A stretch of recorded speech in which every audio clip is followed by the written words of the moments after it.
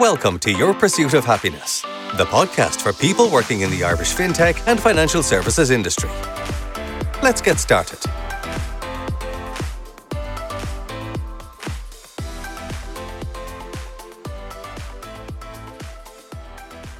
Following the New York Stonewall riots of June 1969 and the annual commemorative Pride parades in the USA from 1970 onwards, the first public gay rights demo took place in Dublin on the 27th of June 1974.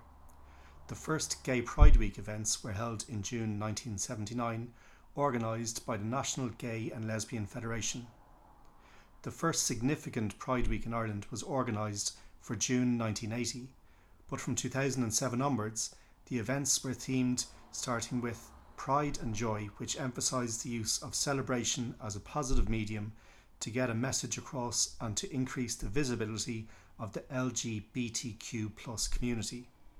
Pride was created on June 28, 1970, so this was to be the 50th anniversary of the annual LGBTQ+ Pride traditions in the US. This 50th anniversary, or 2020, is one that will never be forgotten. Hi everyone, my name is Laura Smith and welcome to our podcast, Your Pursuit of Happiness. I am delighted to be joined by Vessi Tashiva, founder of Vessi.com. Vessi, you're very welcome. Thank you very much for joining me today. Thank you so much for having me back on your podcast, Laura. Not at all. Vessi, as you know, today we're going to discuss Pride Week under lockdown. So as we know, Pride Week is themed every year, and this year the theme was In This Together due to COVID-19 pandemic. The festival was postponed until September of this year and then was later cancelled. So instead the festival ran digitally online. There was a virtual online parade that took place led by the Lord Mayor of Dublin and frontline workers. The theme in this together was to remind people to act responsibly in the best interest of all and to react to the changing environment and to support the frontline workers. Vessi, do you mind telling our listeners a little bit about yourself? Yeah, of course. So I founded Vessi.com almost 2 years ago. It's a strategic D&I and culture services. Like there are aspects of it like for like mental health as well. I work with clients across Europe, also North America, across industries. Like, you know, one of my clients is SoundCloud. Another client is an improv school out of London. So very, very different like sizes and types of organizations. Excellent. And for our listeners, you published a D&I report recently. Can you tell us a little bit about it? Yeah, so I actually have 2 editions by now of the report. So in 2019, I published the first edition. It was featuring 10 companies from 10 countries on how they approach diversity and inclusion. And we had like amazing features on companies from India, Mexico, South Africa, all across Europe, you know, the US and so on. And in the second edition that came out this year in February, before everything changed this year, we had like a global launch with IBM in London for the report. This time it was featuring 10 companies from 10 industries, including the likes of Spotify, NHS, and others. So both of those reports are free, like not even registration is available. And if people want to take a look, they're on the Vessi.com website. Great. I'll add in a link for that, Vessi, if that's okay with you. Vessi, do you mind if I ask you a personal question? Sure. Given the topic of this podcast, which was Pride Week under lockdown, do you mind sharing your coming out story with us? Yeah, so it was back in 2007. I was 20 at the time. I had recently realized that I'm gay, and I was like, you know what? I don't think, you know, I'll keep this a secret. I want to tell like my closest friends, you know, my family, etc. And I was very organized about it, like a to-do list and picking off names, you know, like prioritizing the list. So like after I told my closest friends, some acquaintances, my family, soon after I made a public coming out, I reached out to the student magazine on campus. So that was my second year of university. That was back in Bulgaria. I was studying in the American University in Bulgaria. And I was like, you know what? I just want to be done with the whole thing. I think it felt very isolating of the time to feel like the only gay person on campus. Now, the thing is, in Bulgaria, even today, like about 20% of people would support a marriage referendum. Like they would vote yes if there was a marriage referendum. It's a very low percentage, like fairly homophobic. And it's like even being homophobic is kind of the social norm. So imagine, what is it, like 13, 14 years ago now, make a public coming out. I'm very proud I did that because it allowed me to have like courage and pride in being gay than, let's say, feel guilty or feel shame and keep it as like a dirty secret type of thing. I found it very empowering. And to be honest, for a long time, there were no other gay people on campus, or at least that I would know of. My motivation was I wanted to be kind of like done with the whole coming out thing, come from a place of strength and weakness, with people who know about it. But also for those who, it's like a few thousand people in the university, like there are definitely some other gay people. I thought even if other people don't come out or I don't know of them, at least they will know of me, and that might give them a sense of, well, I guess to feel a bit less lonely in their own journey. Yeah. Wow, Vessi, that was such a brave thing to do, especially considering the circumstances. I saw it more as like a creative way out of the situation than bravery at the time. But I think it's a moment in time when I definitely took the leap for myself. And I guess it became the benchmark for me, like when I'm having a tough situation, to not to go for the easiest solution, but maybe go for one that requires courage. And it requires to have a harder conversation and be genuine about where you're coming from, and in the conversation or whatever. And it's very helpful, I think, especially consulting companies on diversity and inclusion. Sometimes you need to be very skillful with your language when you explain like how things are, or like giving feedback to someone that maybe they have some limiting views or what they could improve, etc. And you always want to be encouraging but also giving them something constructive to work on. And that could be on both sides. I'm not just implying for the leadership team, that's also for, let's say, the grassroots movement. It's very hard to work with both perspectives in mind. And then recently in my project with SoundCloud, the focus was to help their employee resource groups create their program and commit to that, and give them more visibility, allow them to just grow in their career better, but also to like have more impact through the work that they're doing. At the same time, that's something that they contribute as part of, kind of like as part of their job. But how do we make sure they're also recognized, and doing all of this with the business or budget limitations or needs of the leaders. So working with different objectives that on the surface look like they actually contradict each other, but finding the common ground.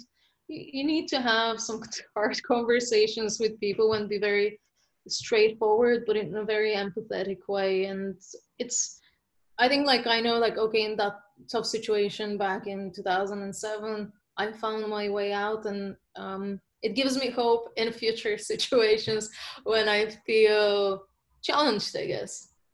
Yeah, absolutely. As you said, it was a really good benchmark to set for being courageous. And I'm sure people that have looked to you as a role model, has anybody ever given you feedback to that effect? Yeah, so there was a guy that I've known for a few years at the time, and I actually still don't know if he is gay. Again, in Bulgaria, you wouldn't necessarily know, maybe you would think someone might be, but that doesn't mean that they're out. And some people were out, but it's very different from here in Ireland. I was with my partner at the time, and he was like, you know what, like people seeing the two of you as a couple, like it actually makes such a big difference in people's lives. That was my goal, to be the presence that was lacking, to be a bit of a role model, not in a sense that like, you know, everything is perfect in my life, through my life, to show that it's possible, you know, to bring my partner to like a Christmas party or things that you would never see for a same-sex couple. Or like here, like moving to Dublin 5.5 years ago, the last few years I have been in an interracial relationship, and it was really interesting to experience Dublin, you know, in two parts. First, like my ex is white and my current partner is black, and to see to what extent even people notice me or us in the street, a slight change in the, I guess, big change in who my partner is. And it's not about like being same sex, like race is quite a big difference for how you're seen. And there's so few interracial couples in Dublin. Like I always notice them, and it's so rare. It's probably as rare as to see a same-sex couple in Bulgaria and be like, yeah, they're like us, and you know, have this like fuzzy feeling, you know, it's not just us type of thing. Yeah. Betsy, thank you so much for sharing that. I really appreciate it. Moving on to the topic of the podcast on Pride Week, what makes Pride Week important for you? You know, the very first Pride that I attended was Sofia Pride. That was back in 2009. So Sofia is the capital of Bulgaria. And that was the second Pride we had in Bulgaria. So for context, like the first Pride was attended by like, I don't know, 30, maybe 100 people. And it was met by neo-Nazis who threw Molotov cocktails. So luckily, you know, no one got harmed, but it was a very dangerous protest. So actually heading to the second protest, there was a moment which was like, okay, what if something bad happens today? It's not impossible looking at what last year was like. It was, you know, it was a choice of what are your principles, what are your values? Do you want to stand for something you believe in and take the risk? And like we went, and it was the adrenaline was high. It felt less of a celebration and more of a political statement, and it was very emotional. The next couple of years, you know, we kept going back with some, you know, trying to bring more friends. They were all peaceful protests. Like there would be like an anti-protest. I feel like only in Bulgaria we have anti-protests. It's like there is a protest and then there is another one that is anti the original protest. Pride was very positive. Like it was a celebration. It meant so much to anyone who was there and many people who would not be able to attend. Then I had the chance to attend the Global Pride in London. I think that was maybe 2013.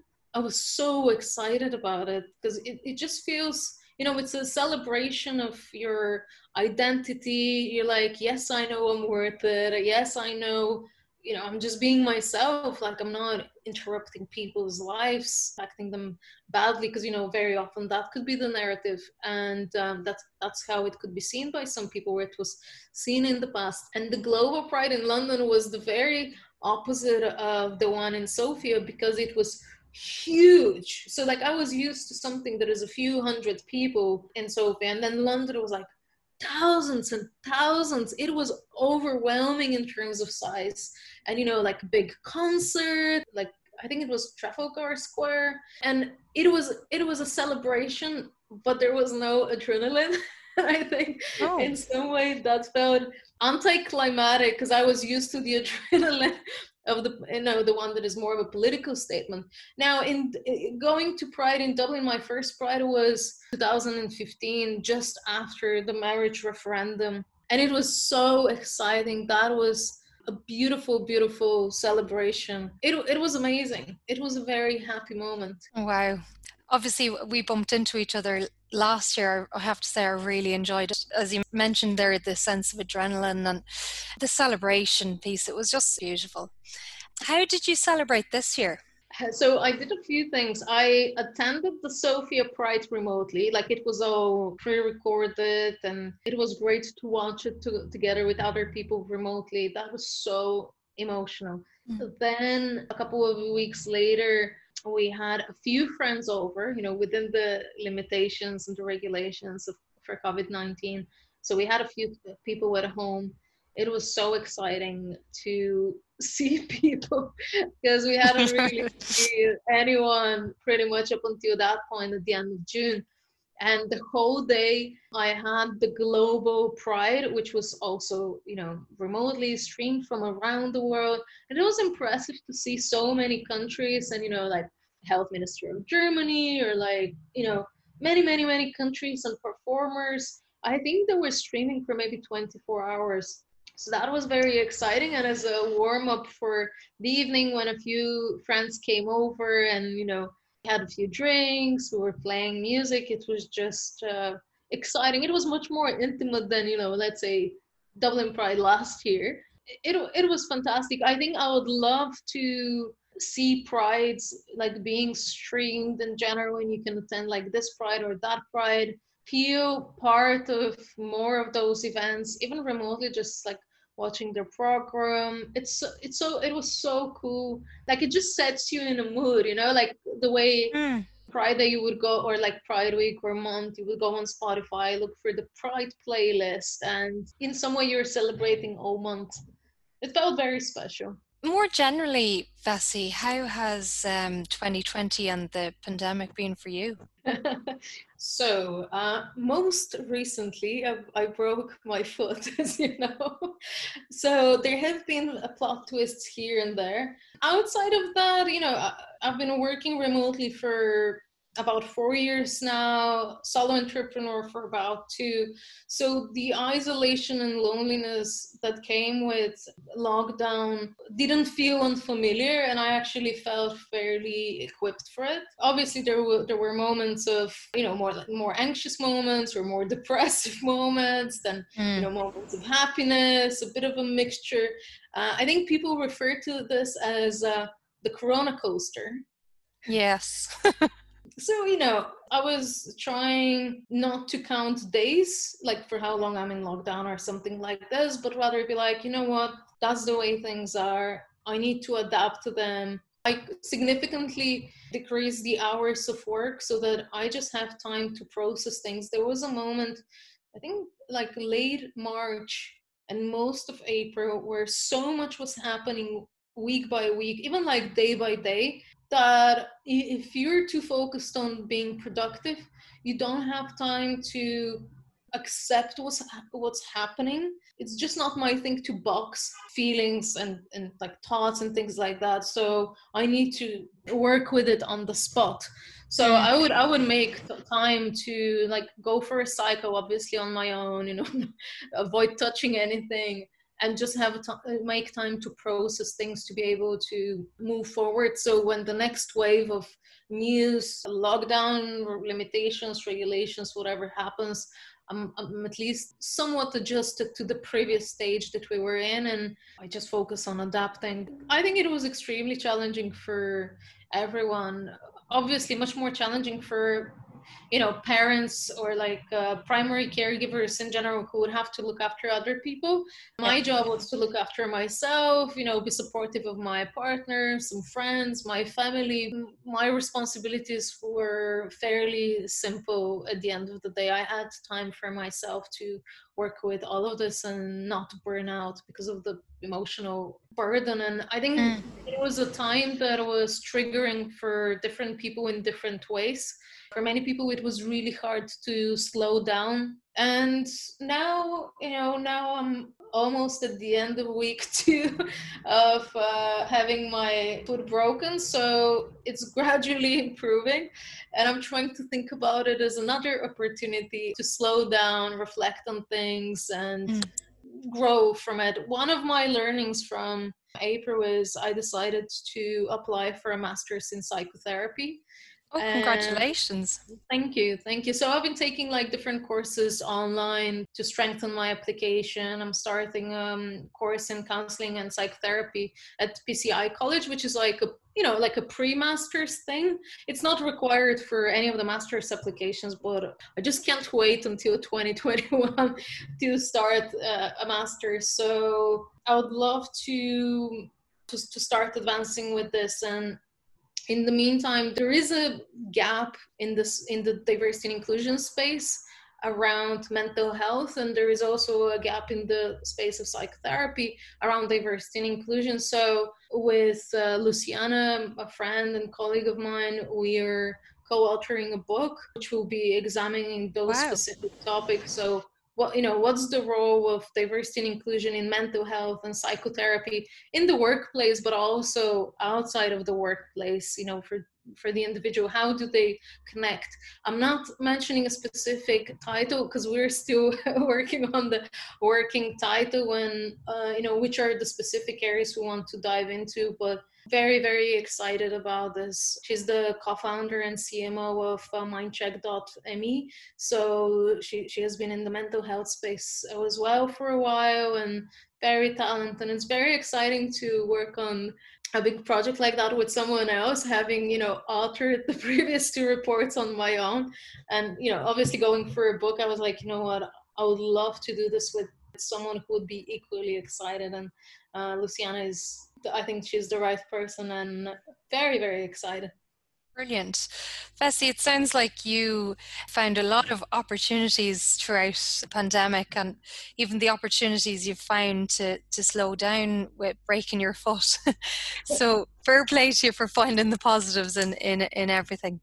Vessi, any closing remarks on Pride in general? It's important to remember that Pride has a different function depending on the context. We see that, there is a risk for like pink washing, and like in a place like Bulgaria, for example, corporates are not competing to spend their budgets on Pride. The opposite is actually happening. Very few companies will decide to support, and then there could be a backlash among the employees, from the employees.